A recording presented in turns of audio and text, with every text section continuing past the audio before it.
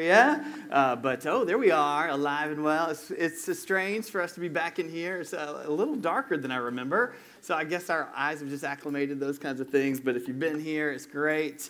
Not to put them on the spot, and they may be around, but Cliff and Allie Piles is in the house today. So if you guys remember, Cliff and Allie, they've now moved to Raleigh. And we can't stand that city. It takes so many of good people from Johnson City, but they're there and flourishing, so it's really, really good to see them.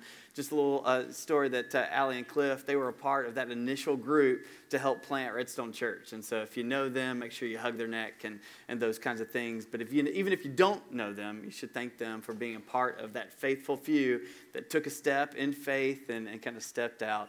It really, really is great. As far as introductions, there's not one. We're just going to jump in full-fledged. If you've got your Bibles, turn to the book of Jonah.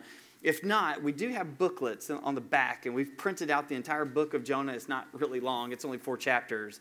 But we've printed it for you, and we've encouraged you to kind of keep that booklet all summer long so that you can make notes and in margins and those kinds of things. But today, just to get the parameters and just to be able to kind of see the breadth of the story, I'm going to read chapters 1, 2, and 3. So settle back for story time. This is the word of God as it is spoken to us through the prophet Jonah. Now the word of the Lord came to Jonah, the son of Amittai, saying, "Arise, go to Nineveh, the great city, and call out against it, for their evil has come up against me." But Jonah arose to flee to Tarshish from the presence of the Lord. He went down to Joppa and found a ship going to Tarshish.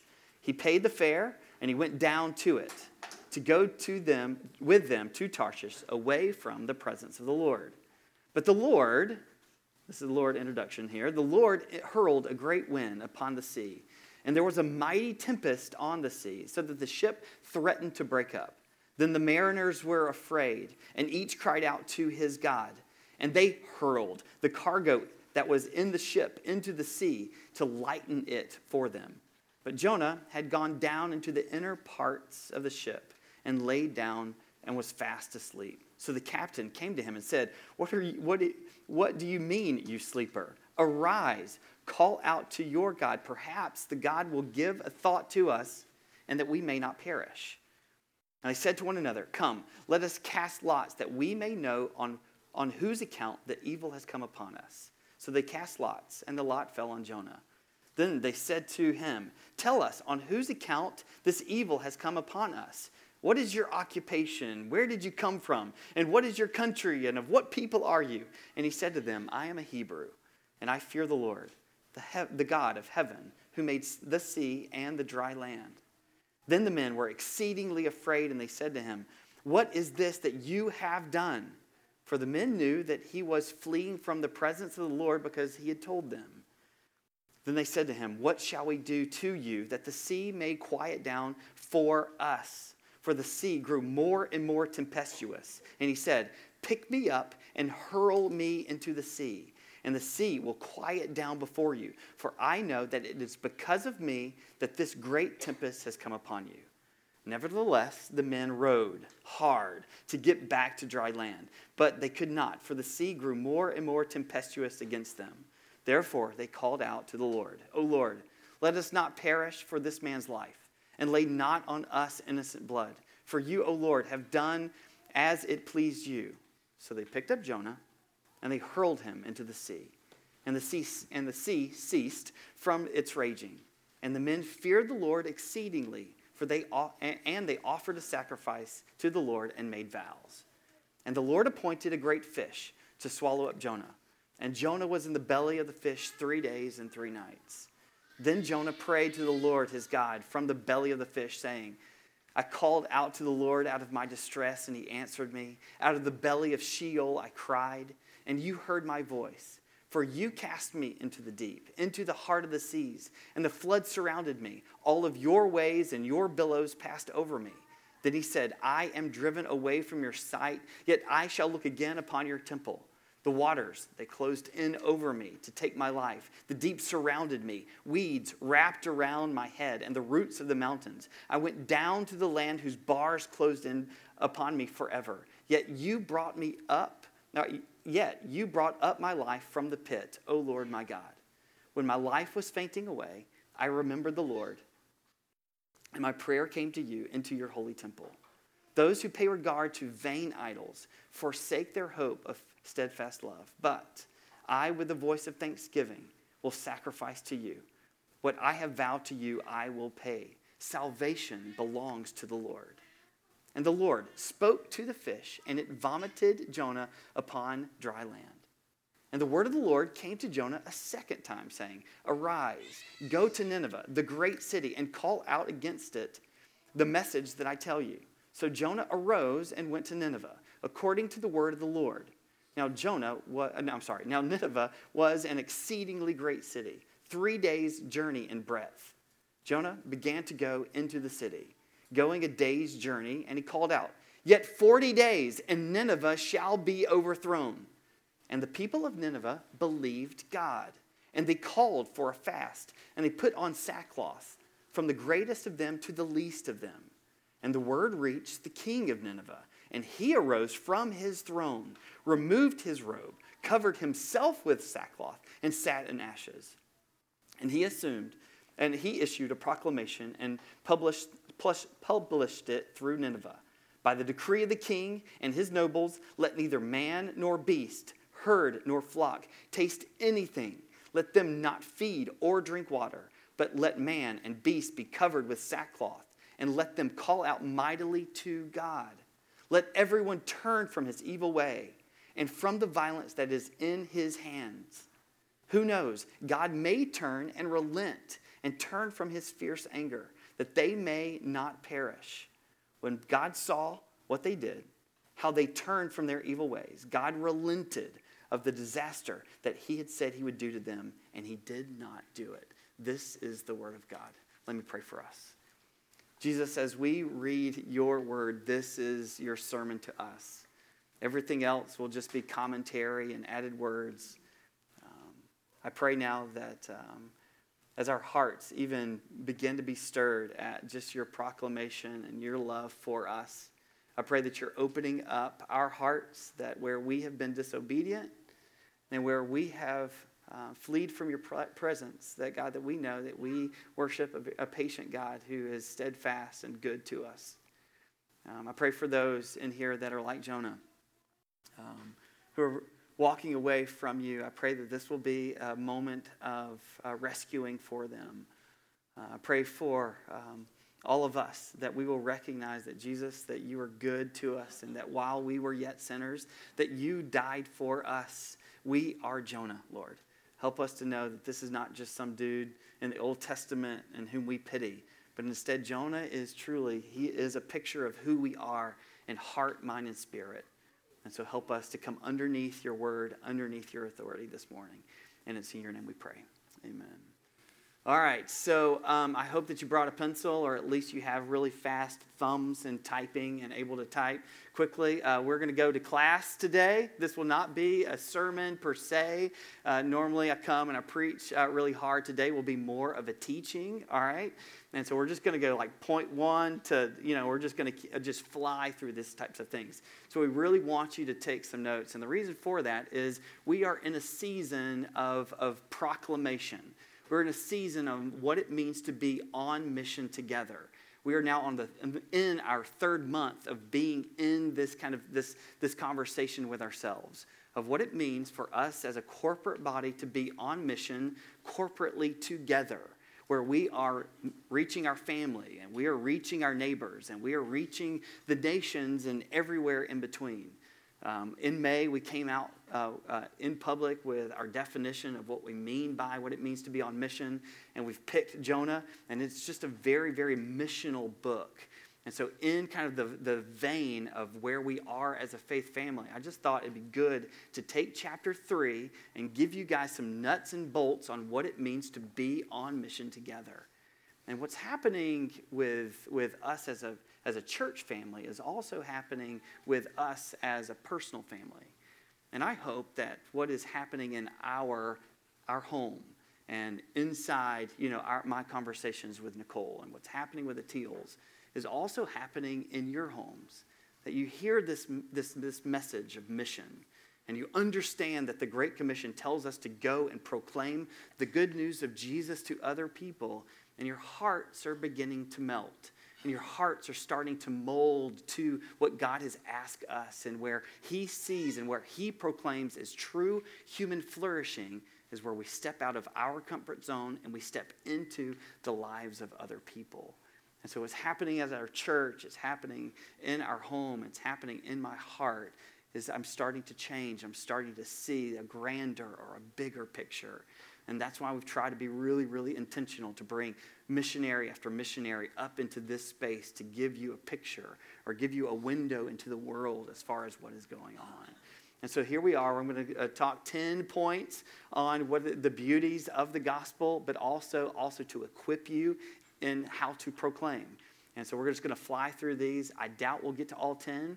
And so I'm going to try to get through 5 of them, and we'll just sit where it is. So here we go, jumping in. Point number 1. Here's point number 1. To understand that in order for us to see and understand the beauty of the gospel, but also to be able to proclaim the gospel, that you and I must understand the main plot line of the Bible. All right? So you and I must believe, and we must understand the main plot line of the Bible. And that happens in chapter 2, verse 9. It's a simple phrase, right? And it boils down, and it doesn't necessarily blow you away. But this is the kind of the main plot line of the Bible. Salvation belongs to the Lord. You and I have to understand that and believe that this is the great theme of the Bible, that we are sinners and we run from God, and God pursues us in offering us salvation. Where we run and we are rebellious, we run in our pursuit away from the presence of the Lord. And that's one reason why we read the whole passage, is for you to see Jonah's journey to continue down and down and down to Joppa, down into a boat, down into the depths of the sea, down into the belly of the well. Like he just continues this descent. But what we see, the plot line of the Bible, is that salvation, this idea of deliverance, belongs to the Lord. And so what is the Bible all about? Well, if you ask this guy named Edmund Clowney, who was an old professor of Gordon Conwell Seminary, he would look at Jonah chapter 2, verse 9, and he said, that is the one verse that tells us all about the Bible. Now, many of us haven't highlighted Jonah 2, verse 9, but that's a strong statement by Dr. Clowney.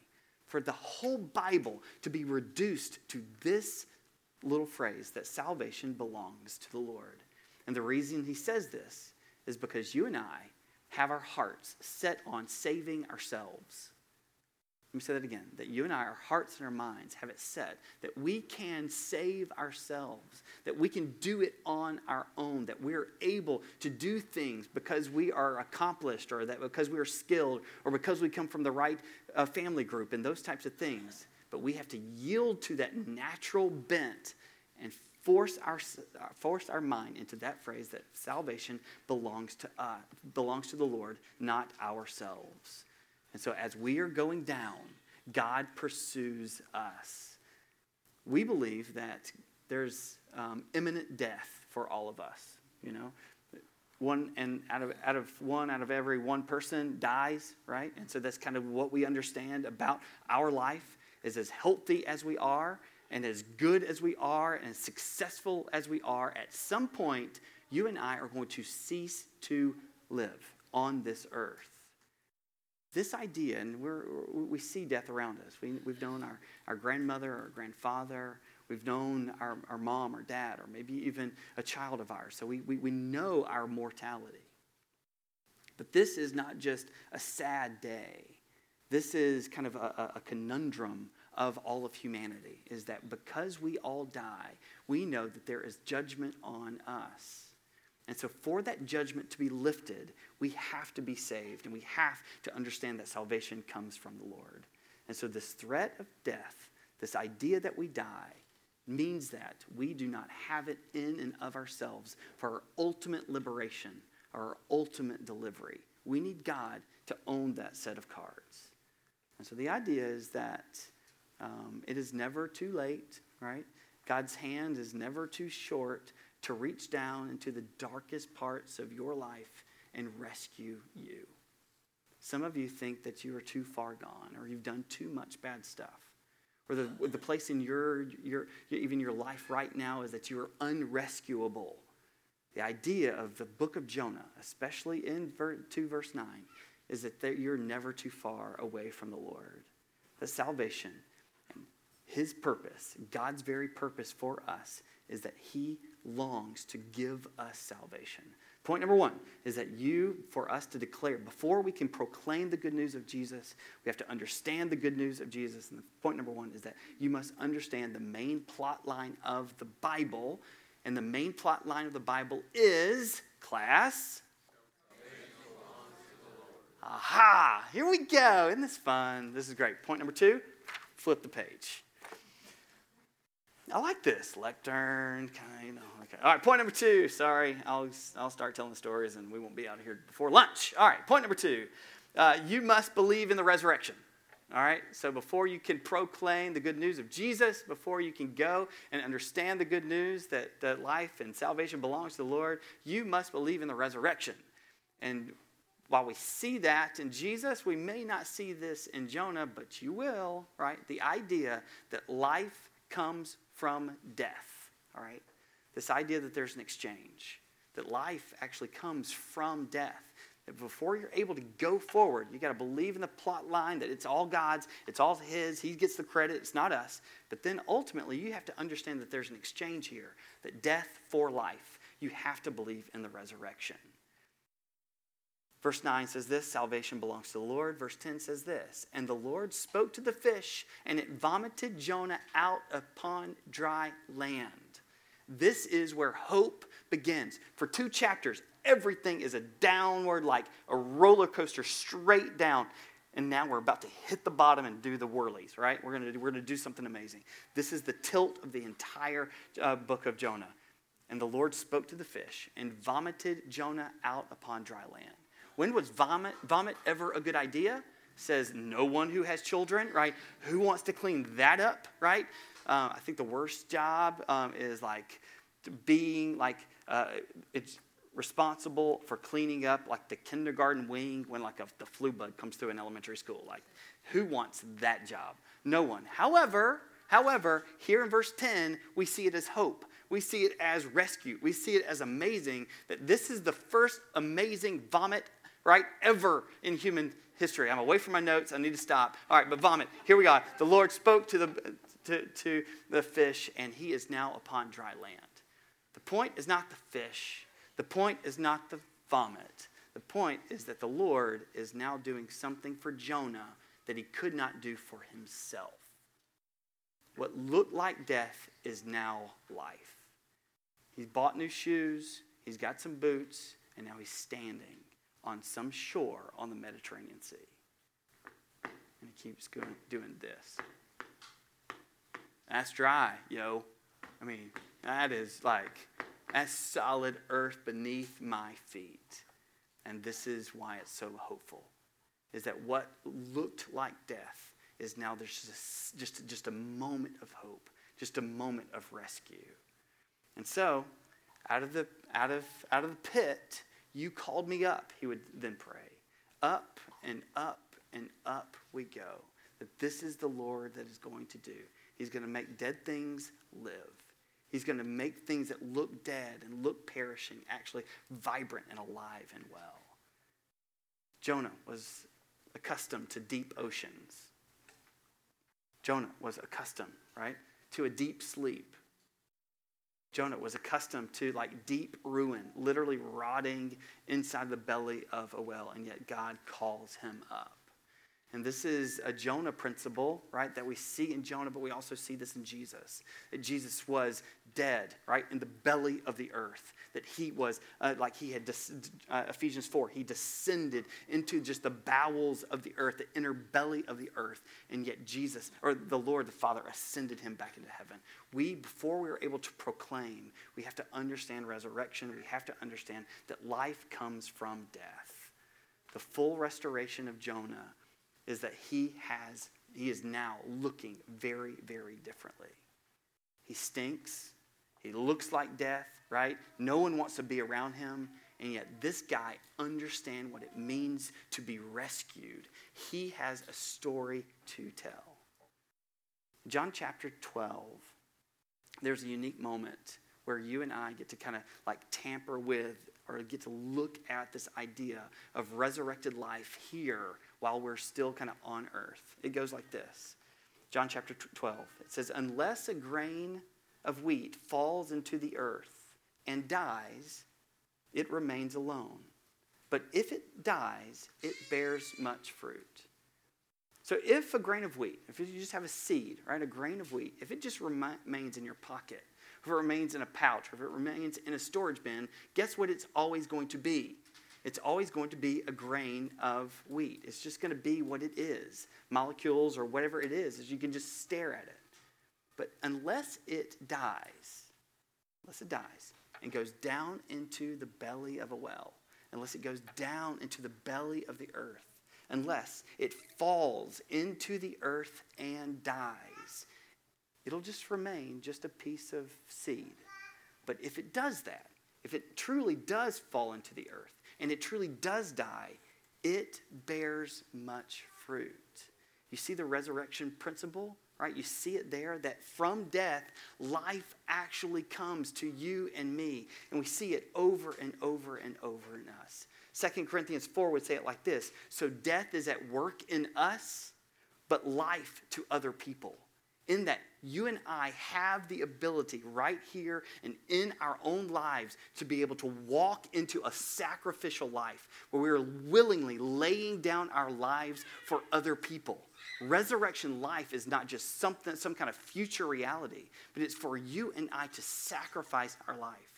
And that's why this gospel proclamation, this idea of witness, to give away something else, is that you can't come forward with your personality. You can't come forward with where like your pedigree or where you've been. What you offer is Jesus and Jesus alone. It is death to yourself, right? Putting down all of your achievements and kind of your resume and only offering the resume of Jesus. I'll give you an example here. For some people, self-sacrifice is to serve others, and serving others is a way of life. So there's this guy named Paul Farmer. Never met him. But he works about 2 months out of the year in Boston as he heads up the infectious disease program at Harvard. Pretty big dude, right? But he only does this 2 months out of the year. The rest of the year, he spends most of his time in Haiti. This is a poverty-ridden community with no affordable health care. When doing an interview, people ask him why. Dr. Farmer, why would you do this? And he says that his faith compels him to help those less fortunate than himself. He will give up his livelihood for the livelihood of others. This is kind of the resurrection principle. Farmer's sacrifice, this is a quote from an article, not mine. Farmer's sacrifice has caught the attention of a Pulitzer Prize-winning Tracy Kidder, who was working on a book, to write about Farmer. So in an interview, Kidder asked him this, or this is his summation. Kidder says, "It is not as though what he is doing is somehow inhuman or superhuman." Again, very secular person, and this is how he would diagnose Farmer.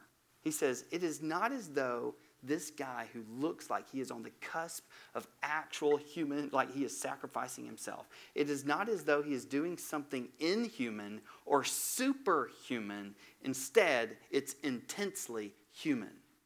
What we see in Farmer, this guy is saying, is what we should see in all of humanity.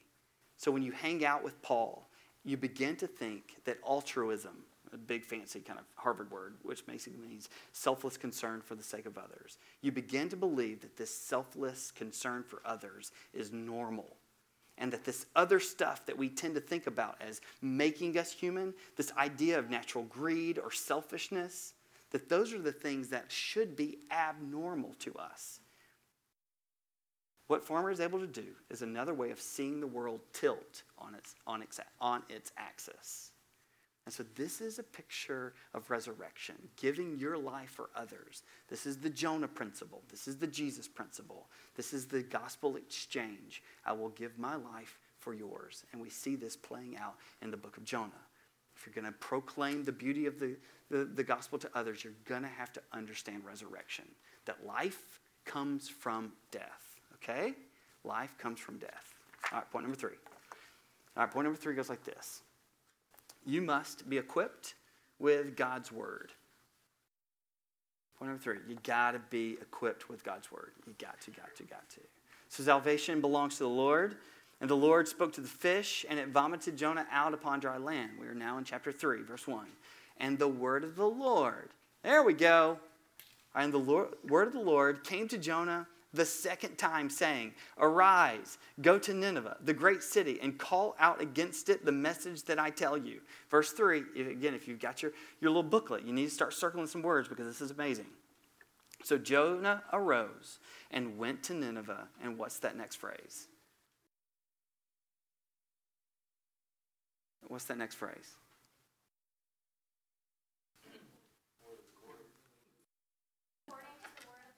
Ah, there we go. Okay, maybe some of us have our Bibles out. Okay, yes, if you don't have it, here we go. It says, the word of the Lord comes to Jonah, and then verse 3, according to the word of the Lord.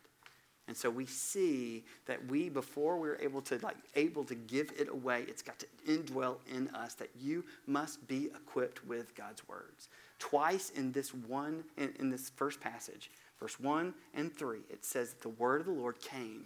And then we also see Jonah living according to the word. That's very different from what we see in chapter 1. We'll get there in a second. But here Jonah is hearing God's word and actually moving his life or saturating his life with the word. As we were taught last week, we had a missionary. His name was Ludi Krish. He came in to teach us doing an evangelism training. It was amazing. And he says, point blank, lead out with God's word. Like, don't come out with personality. Lead out with God's word, because it's God's word that can make people's hearts melt.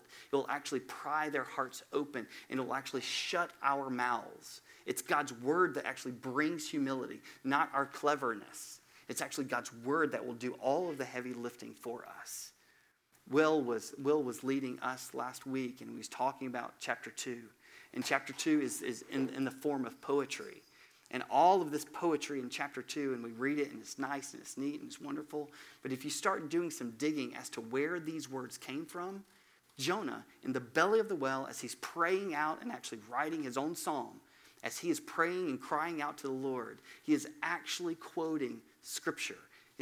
A lot of this, or most of this psalm of Jonah, is actually stolen from the Psalter, actually stolen from the Psalms. What Jonah is crying out to the Lord is not original. These are not his words. These are God's words that he's crying back out to the Lord. If we are going to be equipped to give God's word away, or equipped to give the gospel, the word of God must live and dwell richly in us. We have to be people of the word. That is who we are, because what people need to hear is not our words, but God's words alone. Jonah is quoting the Old Testament. Jonah is quoting the Psalter for a reason, because he knows that's where the lifeblood of rescue comes, is from God's word. There's a lot of speculation in this world, right? A lot of doubt in this world. People are wanting to stand on dry ground.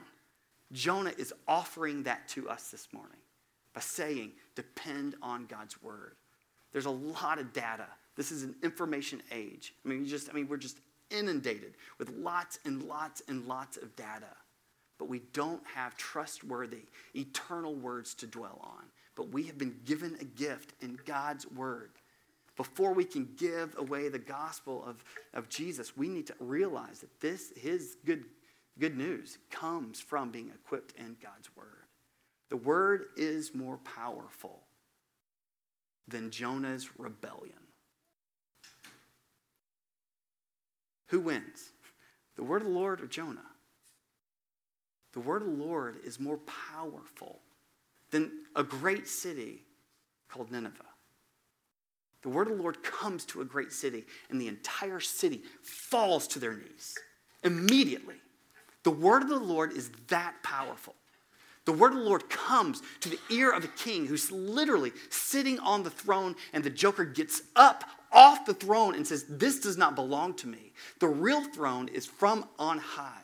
And the reason he gets up and he succeeds the throne, the real throne, to the God of heaven is because the word of the Lord came to him and convicted him in a second. The power does not rest in you and me or our personality or even our character, because the word of God was even stronger than Jonah's rebellion. It is that heavy. It does the heavy lifting for us. And so if we want change, and we want to see our city come to know Jesus, if you want to see our neighbors come to know Jesus, start handing out God's word, because things change. Like literal things change when we give away God's word. We want you to read it, right? We want you to memorize it.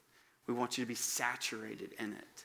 And so that when you're squeezed, all right, or when you talk, just like Jonah, that when you are talking with your girlfriends or you're talking with your friends about just the tragedy in life or what have you, we want you, like Jonah in chapter 2, that the word of God just kind of makes its way in a part of your DNA. We know that for some of you, reading your Bible is hard, right? Or we know that you can be inconsistent with that. We get it. That's no judgment here. We just want you to start. We want you to kind of take a step. And so on the back, there's this thing called the Community Bible Reading Plan. It's a little journal, right? That and I'll even pay for it today. So if you want to take it, it's just take it. It's on me this morning. If you want to take the step, just the first step of reading your Bible, use this as an artifact because it really will get you started. And the beauty of this is that the people who are reading the Community Bible Reading Plan, we all read the exact same chapters. There's 2 chapters that we read every day. And we read it, and we read the same chapters every single day. And so instead of you just reading your Bible in a personal quiet time, it's as if you're reading your Bible with 100 other friends. And we're all kind of marinating in the Word together. Not that it's the end-all, be-all of all reading plans, but it's just the first start. So if you're struggling, if you haven't found your consistency in your life, we would encourage you to pick that up today. So point number 3, you must be equipped with God's word. Point number 4, here we go. We must proclaim that the Lord is a Lord of second chances. We must proclaim that the Lord is Lord of second chances. And the word of the Lord came to Jonah the second time. That's amazing. I don't know where your life has been, but I've seen mine. And my life is just one big fist fight with the Lord after another. One stubborn approach to live my life the way I want to live it after another. One dark season of life where I did not deserve the grace of Jesus, and yet he extended it to me. We worship a God in your darkest seasons, in your most complex season, in the hardest circumstance, your immovable object, and he continues to shed grace and his patience and his pursuit on you and me. The story of the gospel is the story of a second chance. We don't get what we deserve. What we deserve is death. We don't get that. We get a second chance. We get this idea that God can be patient with us, or that God can be merciful for us. Mercy is that we deserve a punishment, and he removes that from us. And we must proclaim, if we're going to proclaim anything, is that the Lord is the Lord of second chances. And so when Jonah starts out and the word of the Lord comes to him, we realize that this is not 3 strikes and you're out. This is not just, you had one chance and now you're yanked out of there, but instead that God is very, very patient and he is persistent and he will pursue us. The good news of the gospel has to be mounted on the wall of God's character, not yours. What you are proclaiming and the things that you will rest on is not your obedience, but God's persistence and patience with you and me. And so, yes, we have blown it. We've blown it big time. And we believe that the Lord would never accept us in that type of season. And yet we worship a very patient God one who is able to kind of walk alongside of us in our frustration or in our disobedience. This is what he's able to do for us. We worship a God who is patient toward us. God loves a comeback story, right? Great stories have been written about comeback stories where the guy was just, dead to rights, and yet he comes and he turns his life around. We love those kinds of stories. Why? Because we get to see the full gamut. We get to see the bad news before we get to see the good news. We just need to realize that when we're walking into people's lives, when we're looking at our own hearts, we need to realize that God himself, because of this little book, because of this chapter, because of this one verse, God is the God of second chances. God loves a comeback story. He wants to see Jonah completely change and reclaimed for his glory rather than selfish ambition. So the fourth thing that you and I have to realize is that the Lord is a Lord of second chances. And lastly, we got to boogie. Point number 5 is that God uses flawed but changed individuals. So for whatever reason, God uses individuals like you and me who are both flawed, deeply flawed, and yet changed, turning. So the similarities between chapters 1 and chapter 3 is remarkable. Chapter 1 starts out like this. Now the word of the Lord came to Jonah, the son of Amittai, saying, Arise, go to Nineveh, the great city, and call against it, for their evil has come up before me. Chapter 3 says like this. I'm not reading a different chapter, or the same chapter. I'm reading a different one. And the word of the Lord came to Jonah the second time, saying, Arise, go to Nineveh, the great city, and call out against it the message that I tell you. Going back to chapter 1. But Jonah arose to flee to Tarshish from the presence of the Lord. He went down to Joppa, found a ship, going to Tarshish, paid a fare, went down into it, go to them to Tarshish, away from the presence of the Lord. Go to chapter 3. So Jonah arose, and he went to Nineveh, according to the word of the Lord. 2 different chapters, probably 150 words or so separating these two verses. But man, what the difference. Instead of fleeing from the presence of the Lord, we see Jonah obeying and pursuing the Lord. So the similarities between chapters 1 and 3 are remarkable, minus our main character, minus our guy, Jonah. He is a changed man. He was once disobedient. He was once selfish. He was trying to protect himself. He was reluctant. He wanted to do it his own way. He was fleeing from the presence of the Lord. And yet in chapter 3, we see the same guy. His name is Jonah. The Lord honors Jonah by continuing to call him his name, Jonah, full of dignity and worth, even in his disobedience. He continues to pursue Jonah, and yet he's in the place of change.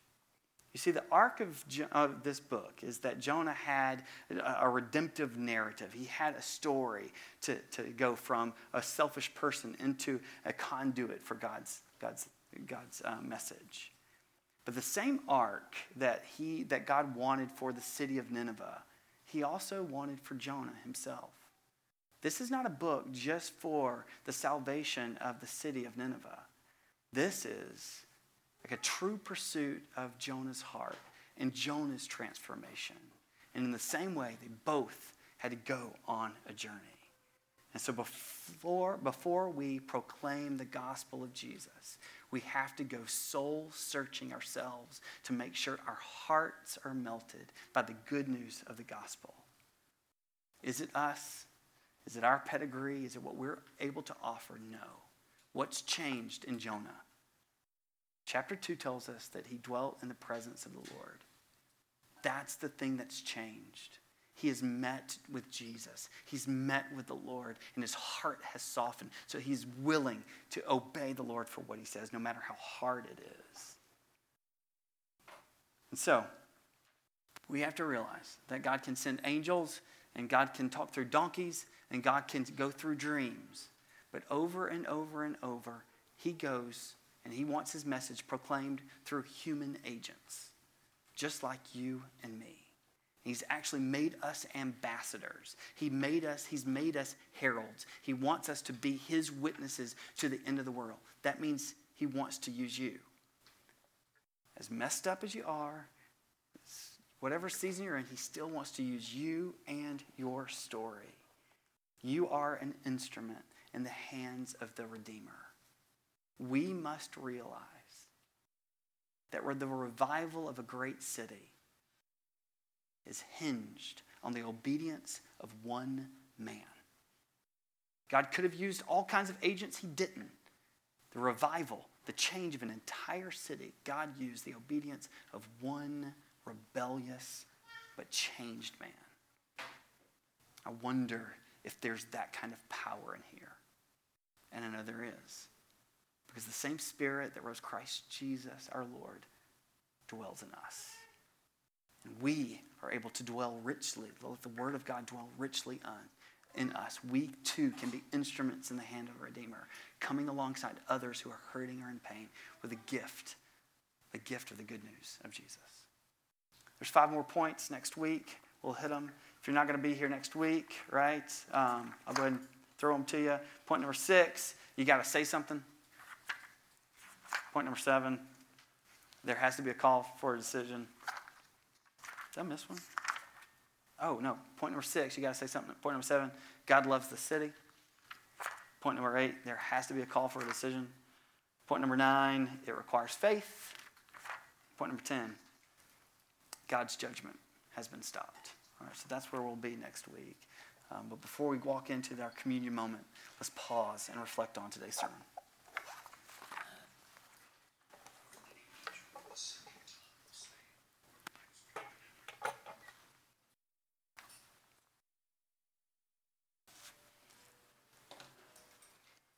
So Lord, I'm not sure exactly how this is sitting with us, but I know that as I journeyed through these initial verses of this, I just was stopped in my tracks and humbled by my rebellion against you.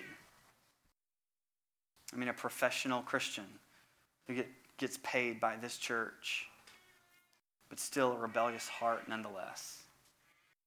Who finds it hard to pray, sometimes hard to study, sometimes hard to come alongside others in their pain. And just realize that, Lord, that I am Jonah.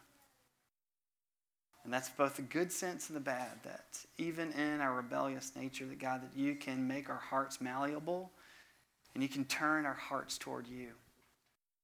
Jesus, today we want to sing of your goodness. And so we're going to take communion. And we're going to take communion not as whipped puppies or with our heads down, but the realization that you have chosen us, that you have called us by name, and you have welcomed us to this table. Not because we're perfect, not because we're good, but because you are perfect, and you are good, and you're so patient and kind to welcome us to this table. So Jesus, as we walk to this table as a family, Lord, help us to walk with this humility. Humility knowing that it's not our message to give away, but also with the boldness that Jesus died to give us the good news of the gospel. He wanted us to proclaim your good news to the world. I pray that in our circles and inside of our prayer time, and as we approach these things, that Jesus, that you are changing us from a rebellious people to people who are bold and praying bold prayers and are stepping out in faith to proclaim the goodness of the resurrection of Christ Jesus. The scriptures tell us that on the night that Jesus was betrayed, that he took a piece of bread and he broke it and he says, "This is my body given for you." He was giving us a picture of what was about to happen to himself. And the only way that salvation was going to come through mankind is for him to lay down his life for others. The image gets even more graphic when he passes a chalice of wine. He says, "This is the blood of the new covenant for the forgiveness of sins." And so I must be poured out like a drink offering. I must be poured out for you.